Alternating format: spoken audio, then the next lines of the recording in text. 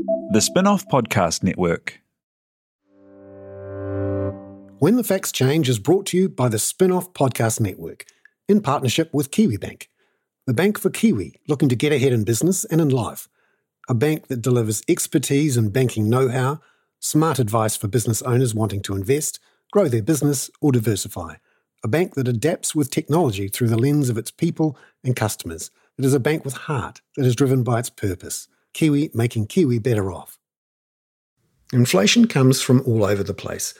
We know about Vladimir Putin and Grant Robertson and Adrian Orr, but what if there's another source? Robot inflation.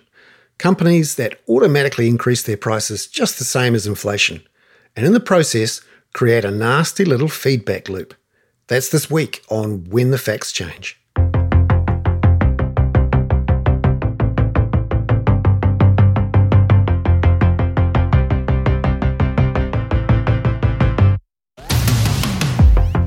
Kia ora, I'm Bernard Hickey and welcome to When the Facts Change, brought to you by the Spin-off Podcast Network in partnership with Kiwibank. Kiwibank is committed to supporting New Zealanders' understanding of the economic issues that are shaping their lives and the future of Aotearoa.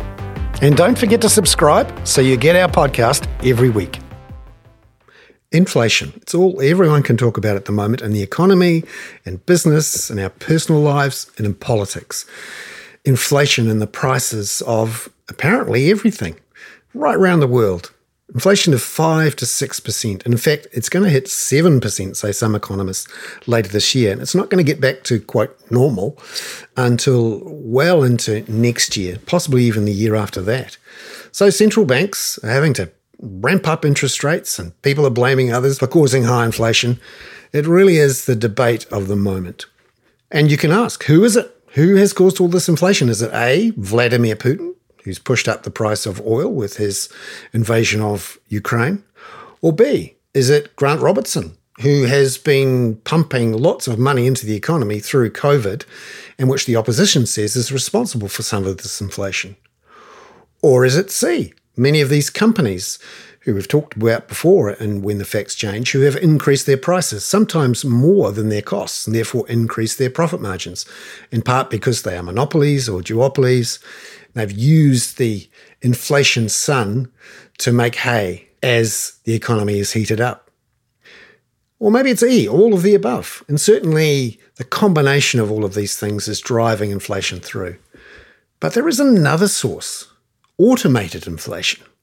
Inflation that actually isn't a deliberate choice to push up prices, but that accidentally on purpose has been hiked up higher than it normally would, simply because it's the way that prices change. They are connected to the consumer price index and how that changes over time.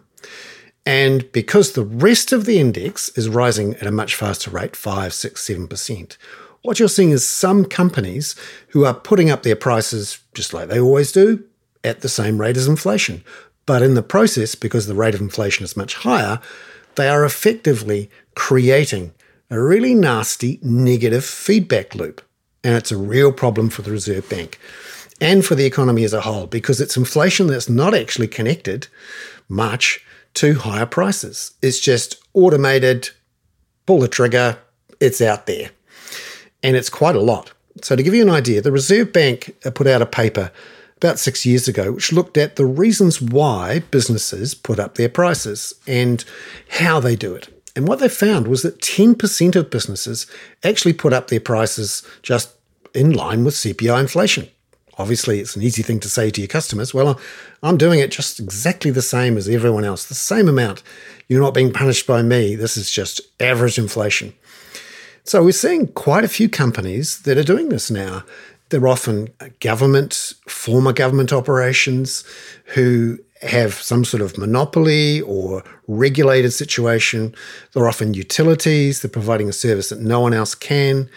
And they're using assets that were put in the ground or built or paid for years and years, sometimes decades ago. And it's one of the forces driving inflation up at the moment.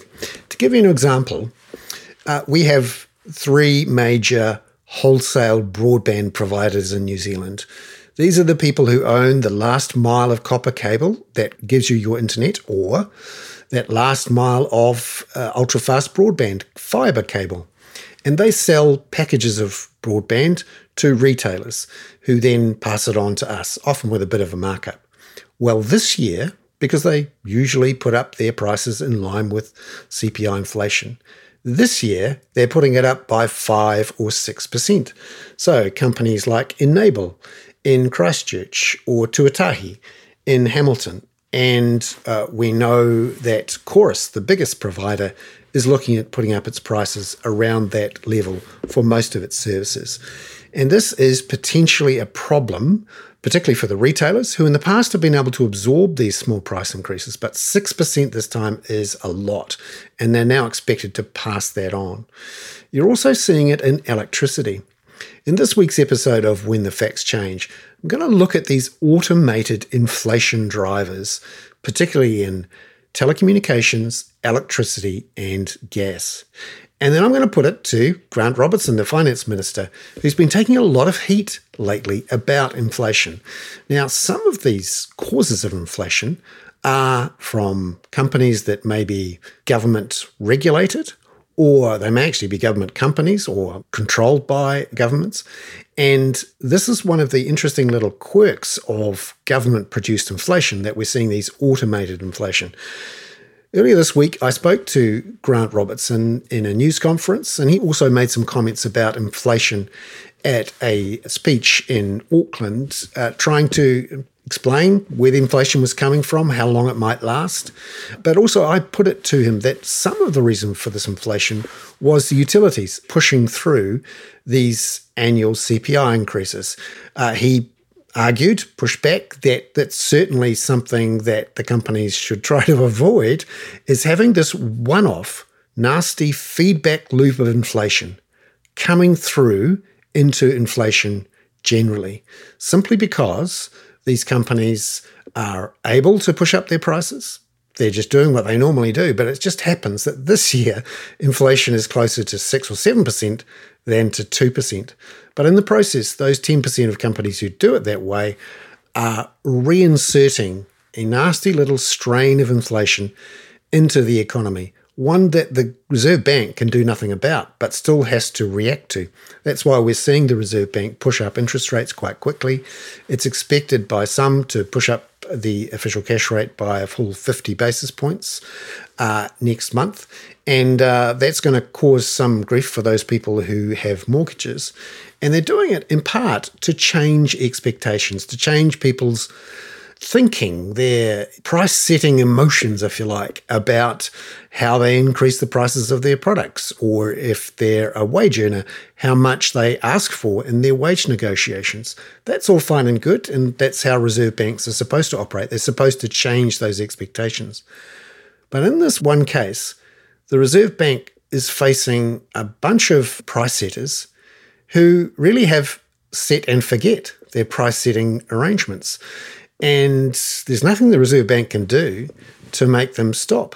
However, there is some pressure that consumers and shareholders and the government can apply. And I think that's what we're going to see as we hear later on in When the Facts Change from Grant Robertson. We also talk to Paul Fuge, who is the head of Consumer NZ's Power Switch operation, which is a way to compare different electricity and gas deals.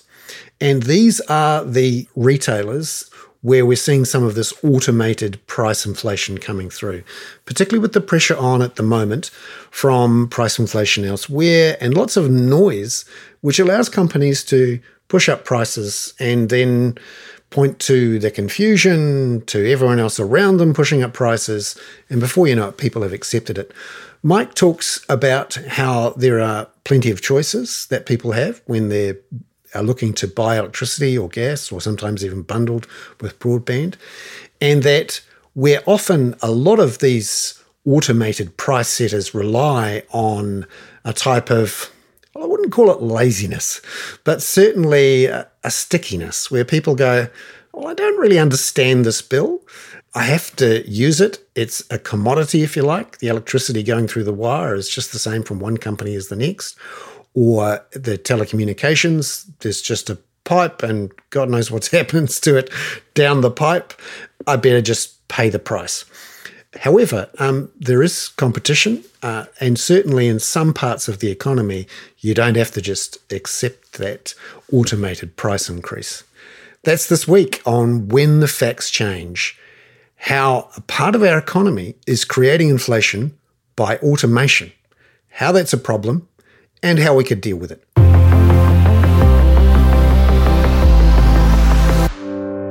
Well, first up, we hear from Grant Robertson, who spoke this week about the inflation outlook, how much the government's involved in it, and also what influence the government might have on these robot inflators, companies that automatically push through much higher than expected CPI inflation increases, just like they did every year. He has quite a bit of influence and is pointing to these utilities to be careful before they pump through that automated inflation. Here's Grant Robertson. It won't escape anybody in this room that 2022 is and is going to be a challenging and difficult year for the New Zealand economy, but actually also for the global economy. We went into 2022 knowing that inflation would be an issue because global supply chains have been clogged up for some considerable length of time. And that was beginning to turn a corner. I had taken to having a very close interest in container prices and container availability and had started to turn a corner. And then because we didn't think we'd had enough drama with a pandemic, a terrorist attack, a volcanic eruption, we thought we'd throw a war in as well, just to make sure that we were kept on our toes. And tragically, the war in Ukraine is having a significant impact, not only on the people who live there, but also on the wider global economy. Confidence has been shaken. Further supply chain constraints have been added in, and then the obvious addition of, particularly for New Zealand, the impact on the global oil price and that flow through to New Zealand. The volatility will continue as a result. Nobody in this room can tell you how long the war in Ukraine will continue for. What I can say as a former foreign affairs official is that I think it is unlikely to be short. I think Vladimir Putin has gone into this with a goal, and as abhorrent as we all find that goal, he will continue to pursue it. The IMF has indicated that if the war lasts a year, it'll knock 1% off global GDP and it will increase inflation by about 2.5%. So that is the risk that we all face. The predictions that most economists had, that the supply chain constraints I mentioned before would ease off and we would start to see things get better after the first quarter of 2022. Most economists are now pushing that back to the second quarter of 2022 and potentially beyond. I say this only to highlight the challenging environment in which we're all operating and the fact that the war in particular is well and truly beyond our control, but something that we obviously have to manage. The upside is I'm extremely confident about New Zealand's resilience because that's what we have shown through COVID. But there'll be difficult decisions for us to make. Once again, we've had to find resources to deal with short-term issues, and you'll all be aware of the changes that we've made in terms of fuel excise duty and the road user charges and public transport funding. We did that because we recognised that there was an immediate spike in cost of living that was causing significant household stress. So we will continue to do those sorts of targeted measures. There's a package coming in on the 1st of April that particularly targets those on low and middle incomes who are the most affected by inflation spikes. But there's other sectors where we're actively looking to deal with price increases. One of those is building supplies. New Zealanders continue to pay a lot more for their building supplies than they should. Equally, we've been working with the construction sector on how we can find substitute products where we need to. So if anyone wants to talk about the shortage of jib and so on, I'm very well aware of it. But we are working across that sector to find very practical ways where we can actually get more products in and make things more affordable. One of the things that you touched on was inflation, and I'm interested in your view as to tracking inflation. Do you think that we'll reach a peak reasonably quickly and then drop off? One of the examples that I have is an exporter that I was talking to, a container from here to China, pre-pandemic, $1,100. Today, $9,500. People in this room are paying for that. it's going to have an impact. Surely it's going to have an impact for a long period of I think people, the original forecasts we were dealing with towards the end of last year were first quarter peak. I think probably most economists that I read now are talking about at least a second quarter peak, possibly a little longer. The Reserve Bank continue to forecast inflation getting back to their 1 to 3% band by towards the end of next year or through next year into 2023. So there is, it will last for a period of time, but it will also peak as well. I think it is worth noting, from a fiscal point of view, the stuff I look after, we obviously need to look at that, need to be careful and balanced in our spending, but we also in our system have a Reserve Bank whose job it is to get inflation to that band over the medium term, and they've signalled their course on that. That has its own impacts on households and businesses, but that is the system we have to manage price stability. So I have no doubt this will be a challenge. The container example is a really good example of what I was saying in the speech. That was getting close to 9,000 before we hit the war, and obviously the war is now exacerbating that problem. And so, as I say, there was some hint that was turning around. We've got strong demand in the New Zealand economy, and I absolutely acknowledge that's one of the factors that is driving this, because it's banging into those global supply constraints. People will make their own judgments, particularly with things like interest rate rises, as to what that means for their spending. At the same time, New Zealand is not well served by the competitive environment that our supermarkets operate in. Hence the reason why we had the Commerce Commission inquiry, and we now have the recommendations from that. What we've signalled is that if that doesn't lead to cheaper prices for people at the supermarket, if it doesn't lead to fairer treatment of suppliers, then we will be prepared to act further. So that's the other end of it, and the same applies. I mentioned building supplies, that's another area, and we've obviously had that in the fuel sector too. So the government's got a role to play in those regulatory measures that also help restrain cost increases. You'll recall that last year we had to go back and recast a few of those and smooth down the edges of some of the more exciting elements of them. So we have taken that approach, and we will continue as we need to do that.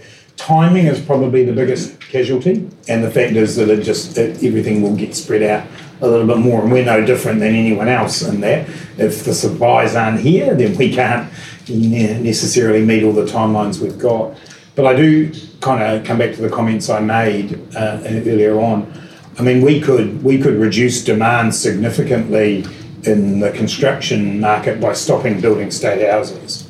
But that, in my opinion, would be the definition of cutting your nose off to spite your face, because all we would do is make a long-term problem for New Zealand worse. So, we'll calibrate our program. We might not be able to do them quite as quickly, but giving people the pipeline and the certainty would be the number one thing that was raised with me coming into government. Where's the infrastructure pipeline? I don't know what's happening. I don't get asked that question very often nowadays, because there is a pipeline of work that's out there, but we're affected as anybody by cost pressures, how the ebbs and flows of the labour market as well. I do think for some of the really big projects we're doing, like the Auckland Light Rail one and the future harbour crossing, we're going to have to think carefully about the kind of specialist skills we need. Every state in Australia is building a tunnel. And so there's only so many people who build tunnels. This is the high level stuff ministers of finance get to think about. So we do have to start thinking about the sequencing of our projects a bit more carefully, working with local government more carefully around what they do. I mean, between the two of us, central and local government, we're responsible for 60% of what gets constructed in New Zealand each year, and so we do have to think about the way we sequence them. But I guess for me, keeping the pipeline's important, even if some of the phasing and pacing needs to be altered. Grant, on inflation, how responsible is the government for the inflation, particularly around regulatory inflation? Got NZTA putting up prices and other issues. Look, I think if you look at the statistics we've seen in recent Stats New Zealand releases, the bulk of it, well over 50%, I think 70% in the last lot, came from two sources. One was transport, which is oil prices, and the other, which is housing, which was in this case largely building supplies, although it did include local government rates as well, so that would go to your factor. I don't think it's the driving cause of this. We look carefully at any decisions we make that lead to price increases. But equally, we have to, recognise that there are costs associated with running systems like NZTA, driver registration, etc. What's your message to companies who are looking to put up their prices by the same as CPI inflation, which is running at 5 or 6%, even though their costs may have nothing to do with that? For example, a bunch of utilities. Yeah, look, I think it is important that we recognise we are all in this together, that while these are significant inflation spikes, the forecasts remain that we will come down from them through next year. And so if people are looking at where they are now, they might like to look at where they've been and where they're going to. And we've had very low inflation coming into this. I don't underestimate the cost pressures that both individuals, households and businesses have, but obviously we encourage people to look at the, a 2 to 3 year span for what inflation will be. And you said the government is responsible for 60% of the construction work. Could it slow down its construction work to try and take some of the pressure off building materials and other construction cost inflation? Just to be clear, that was central and local government that I was talking about there. Look, the effect of supply chain constraints means that our work has slowed in almost every area, just as it has for everyone else. So we'll continue with our programs, but as I said in the speech, I think it would be a mistake for New Zealand for us to pull back from building the houses we need or building the public transport networks or roads that we need. Short-term thinking, not balanced against long-term goals, is one of the things that have bedeviled New Zealand over decades. And so I strive to get the balance right. I recognise it is a balance, but I don't think backing off those programs would be a good idea. When the Facts Change is brought to you in partnership with Kiwibank to help you understand the issues affecting the economy. And that's what their team of experts is here to do too. Here's Kiwibank's Chief Economist Jared Kerr with his prediction on what we can expect from the housing market and interest rates for 2024. We've seen quite a correction in housing across the country. So house prices fell from the lofty levels that we saw in 2021. The Reserve Bank has pushed house prices down by design and by lifting interest rates to very eye-watering levels. I think the housing market has found a bottom, and I think we'll see house prices rising over 2024 and into 25-26. The housing market will be better balanced. We have seen a surge in migrants, which is adding demand to the housing market, and I think we'll see house prices naturally lift on the back of that surge in migration and hopefully an easing in interest rates later on. Visit kiwibank.co.nz to stay up to date with detailed economic analysis and forecasts from Jared and other Kiwibank experts. They take big issues from both here and overseas and make them relevant to Kiwi businesses. Ready to rediscover the joys of cycling? With over 300 kilometres of cycle paths across Tāmaki Makaurau, jumping on your bike and going for a ride is such a fun way to discover the city from a different perspective. Cycling is getting more and more popular across Auckland, so now's a great time to join the hype and give cycling a go. Head to at.govt/cycling to find your nearest cycleway today. At Evernorth Health Services, we believe costs shouldn't get in the way of life-changing care, and we're doing everything in our power to make it possible. Behavioral health solutions that also keep your projections at their best? It's possible. Pharmacy benefits that benefit your bottom line? It's possible. Complex specialty care that cares about your ROI? It's possible. Because we're already doing it. All while saving businesses billions. That's Wonder made possible. Learn more at evernorth.com/wonder. Well, thank you to Paul Fuge from Consumer NZ, who is joining us to talk about inflation and price changes for those people who buy electricity and sometimes gas from their various retailers. Paul, could you tell us what you're hearing at the moment from consumers about their price changes? Sure. So what's happening with Consumer New Zealand is some of our members are contacting us quite alarmed at the level of price increases they're being notified of. So they're getting notification letters from their suppliers that take effect from 1 April this year. And they're quite upset because some of them are seeing some quite large increases. Tell us what's going on here. What's special about this time around? So there's several things happening simultaneously. So a power bill is comprised of two parts. There's the lines part, that's the cost of delivering your electricity, and then it's the cost of the electricity itself. Now, for some retailers, both of those costs are increasing. But I must stress that's not all retailers. This isn't across the board. So what's happening on the line side is the government has decided that it will phase out what is called low fixed charges. Around 68% of New Zealand households are on what's called a low fixed charge. And what that means is you get charged 30 cents a day for the cost of the lines that attach to your house to deliver the electricity. Now, that's going to change because the true cost of delivering electricity to your house is more in line with around $2. Of course, it changes by location, but on average, it would be around $2 per household. So what happens there is you get, for low user households, which is most households, you pay 30 cents a day, but you pay a higher variable rate.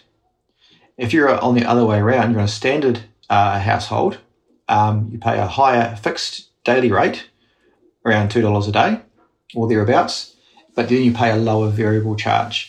The government's decided that it's going to phase that out over 5 years.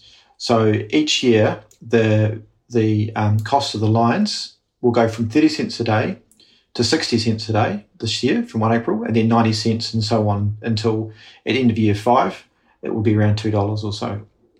What's also happening, though, is the price of electricity itself is increasing for some retailers. Now, this probably reflects the high cost of the wholesale market across last year. You may recall we had a bit of a drought and some problems with the gas, and that pushed the cost of electricity on the wholesale market up quite high. And what that means is for the retailers buying hedges, those high costs are now flowing through for some retailers. And so it's being reflected in the pricing changes taking effect from this year. So there's quite a lot of moving parts here. It must be quite confusing for many consumers. And if you were a slightly aggressive retailer who wanted to improve their profits, you could possibly take advantage of the confusion and the high inflation elsewhere to, maybe make a slightly higher profit? That's possible. I mean, I don't have the data to say that one way or the other. I wouldn't think they'd be so overt as to do that. But we are certainly seeing some large swings in prices. And I must stress this is not all retailers. So the letters we've been sent by our members show quite a large variation between retailers in terms of pricing changes, both in electricity and gas. So some retailers are putting their prices up quite significantly, others retailers less so, and some retailers are advising us they're not putting their prices up at all. So we're seeing a large variation across the different suppliers in terms of their approach to these price changes. Now, the retailers rely somewhat on a lot of people, not moving. They're sort of stuck in their contract. Maybe they've got a lot on. They can't be bothered or don't have the time to be able to compare and jump from the one retailer to someone with a better deal. What proportion of the electricity market is sort of rusted on, so to speak? Quite a lot. So this is one of the issues we have in electricity is what's called the stickiness of customers. And it's something we strive to tell our members and consumers about, is that a lot of consumers are paying more than they need to be for electricity because they don't shop around as often as they should, or don't check as often as they should. So we provide Power Switch, which is a free tool, independent, for all consumers. You don't have to be a consumer member to use it. And that allows people to enter their details, and it gives them a good comparison across all different pricing plans. And we encourage people to do that at least once a year because, as I just said, retailers do change their prices. Now, this is quite a mysterious area in terms of consumer behaviour around electricity, and there is a paucity of research around it, but we are aware there is some research going on. But consumers do act differently with electricity than they do for other products. Part of that is, there's a whole range of reasons for that. A lot of it's confusion. People don't understand it.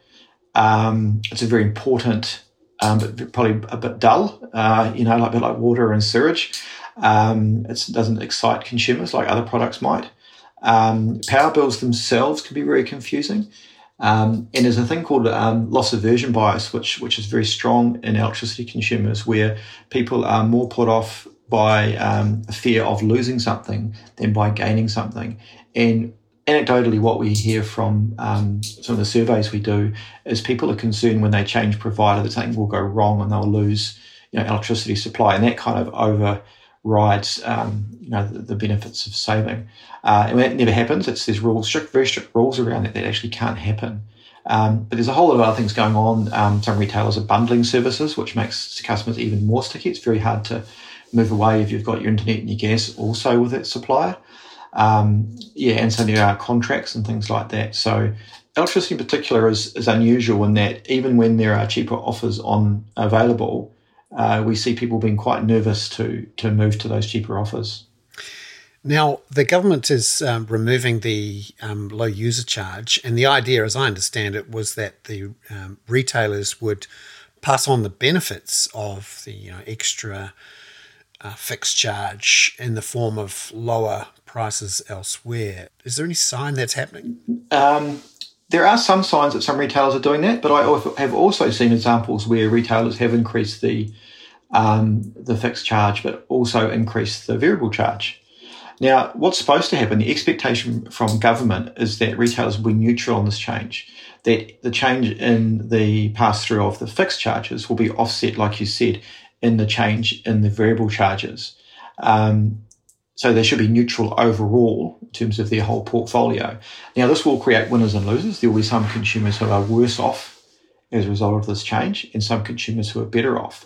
But across the portfolio of their customer base, they're supposed to be neutral. Now, what worries us is some of those people on the losing side are some of the people who can least afford to lose. These are low-income families or low-income households that use low amounts of electricity, so they're going to be the worst affected. And the other thing we're seeing as well, at the same time, unfortunately, is we're seeing increases in gas prices.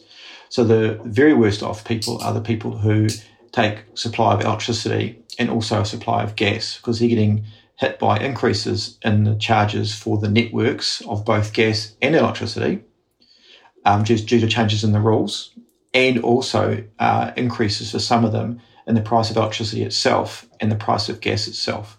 The price and the gas and electricity being quite closely linked. So any increases in the price of gas can flow through to the price of electricity as well.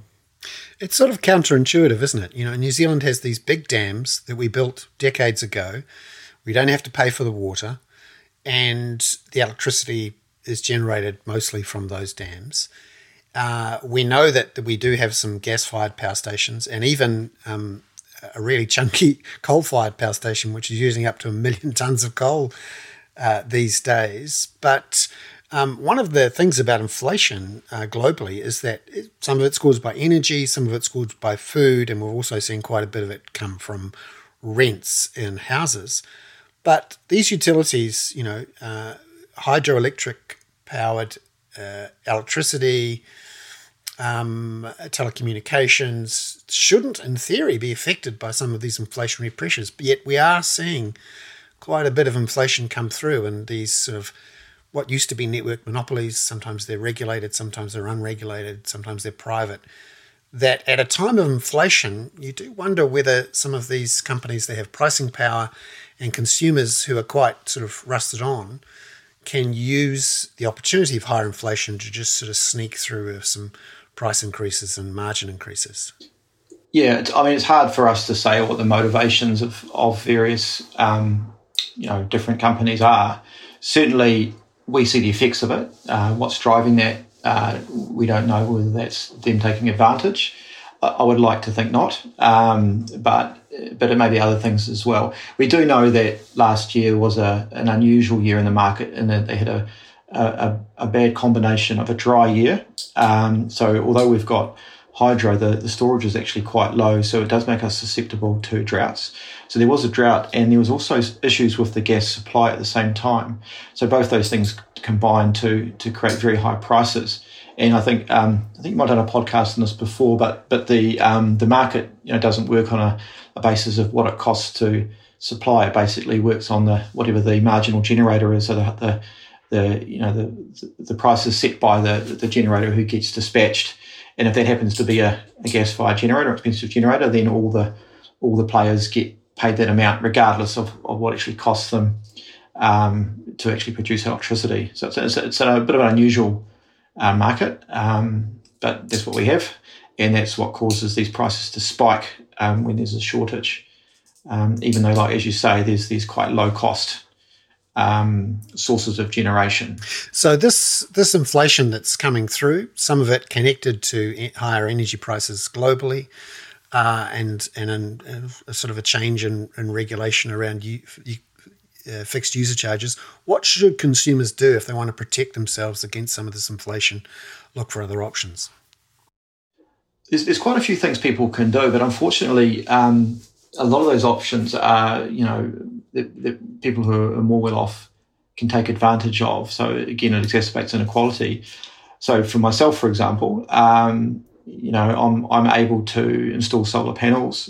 I'm able to purchase an electric vehicle, and that has basically shielded me from those price shocks. Effectively, I'm buying a hedge for myself against those variances. But of course, not everyone can do that. I'm very fortunate. So that's not that creates inequality in terms of energy, because some people are locked into high energy use because they have a house that's not as energy efficient, maybe older, draftier.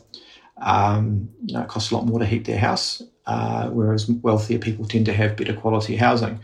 But there are some things people can do. I mean, the most obvious thing I would say is to check your power plan, because we are seeing a huge variance across suppliers, and it does make us tear our hair out a little bit at consumer that we can see these cheaper pricing plans being offered, and people paying more than they need to because they're not aware that they can actually change to a cheaper plan, and they're not taking advantage of that. So that's the easiest thing you can do, is to go to powerswitch.org.nz and spend 5 minutes entering some details, and it will give you a really quick assessment of whether you're paying too much. And you can also initiate a switch from there as well, makes it easy. But in terms of things people can do immediately as well, the obvious thing is to try and use less electricity if they can. And you can do that without changing, the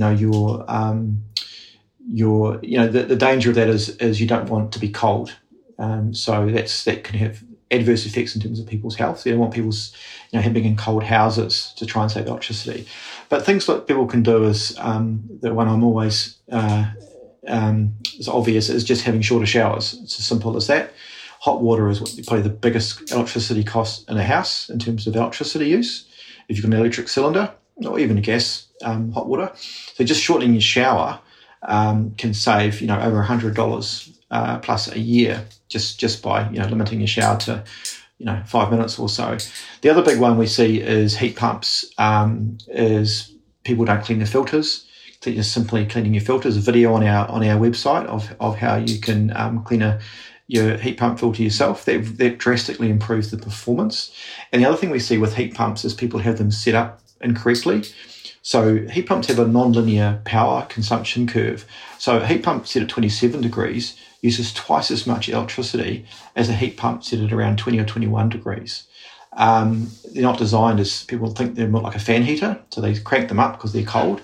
They're not really designed to be like that. They're both basically designed to sit at sort of 19 to 21 degrees, and they regulate themselves in that way. But we do see people unfamiliar with heat pumps, putting them to a high temperature and then getting these shockingly high power bills. So there's a couple of tips there that are probably the biggest bang for buck I would advise. And with this inflation that's coming through, and potentially from at least initially, the removal of the fixed user charge, the government in 2020 doubled the winter energy payment, but hasn't done it since. Is there a case for the government to do that again? I think the winter energy payment's a great start, and I think simply put, the way to alleviate energy poverty is to just give people more money on the electricity bill. It's as simple as that. So because the cost of respiratory illness is huge. So people living in cold, damp houses, forget any kind of fairness arguments around whether giving people money is a fair thing or not. It does some purely in terms of economic sense for New Zealand. It doesn't make sense to have people in cold, damp houses because it's costing us, a lot more in terms of the cost on our health system.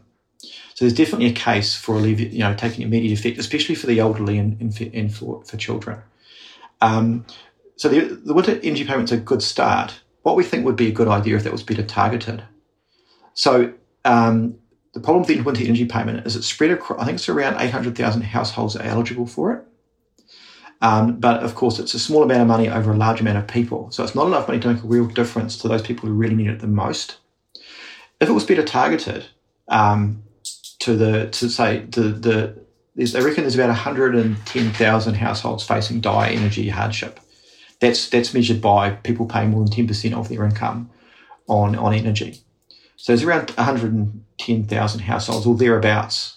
Now, if that was energy payment was targeted at those households, it would basically pay their entire power bill for a year. Now, we're not saying we should do that, but this gives you an idea that better targeting of an amount of money we're already spending would have much greater effect in terms of alleviating that harm you're trying to address with that payment. So the winter energy payment is good. It's just spread across too many people to make a real material difference to the people who need it the most. And it's especially true now that those households that are facing the biggest increases as a result of this low fixed charge phase out are exactly those houses. Paul Fuge, the Power Switch Manager at Consumer NZ, thank you very much for joining us on When the Facts Change. Thank you. When the Facts Change was brought to you by the Spin-Off Podcast Network, together with KiwiBank. Visit kiwibank.co.nz to find out how KiwiBank are making Kiwi better off.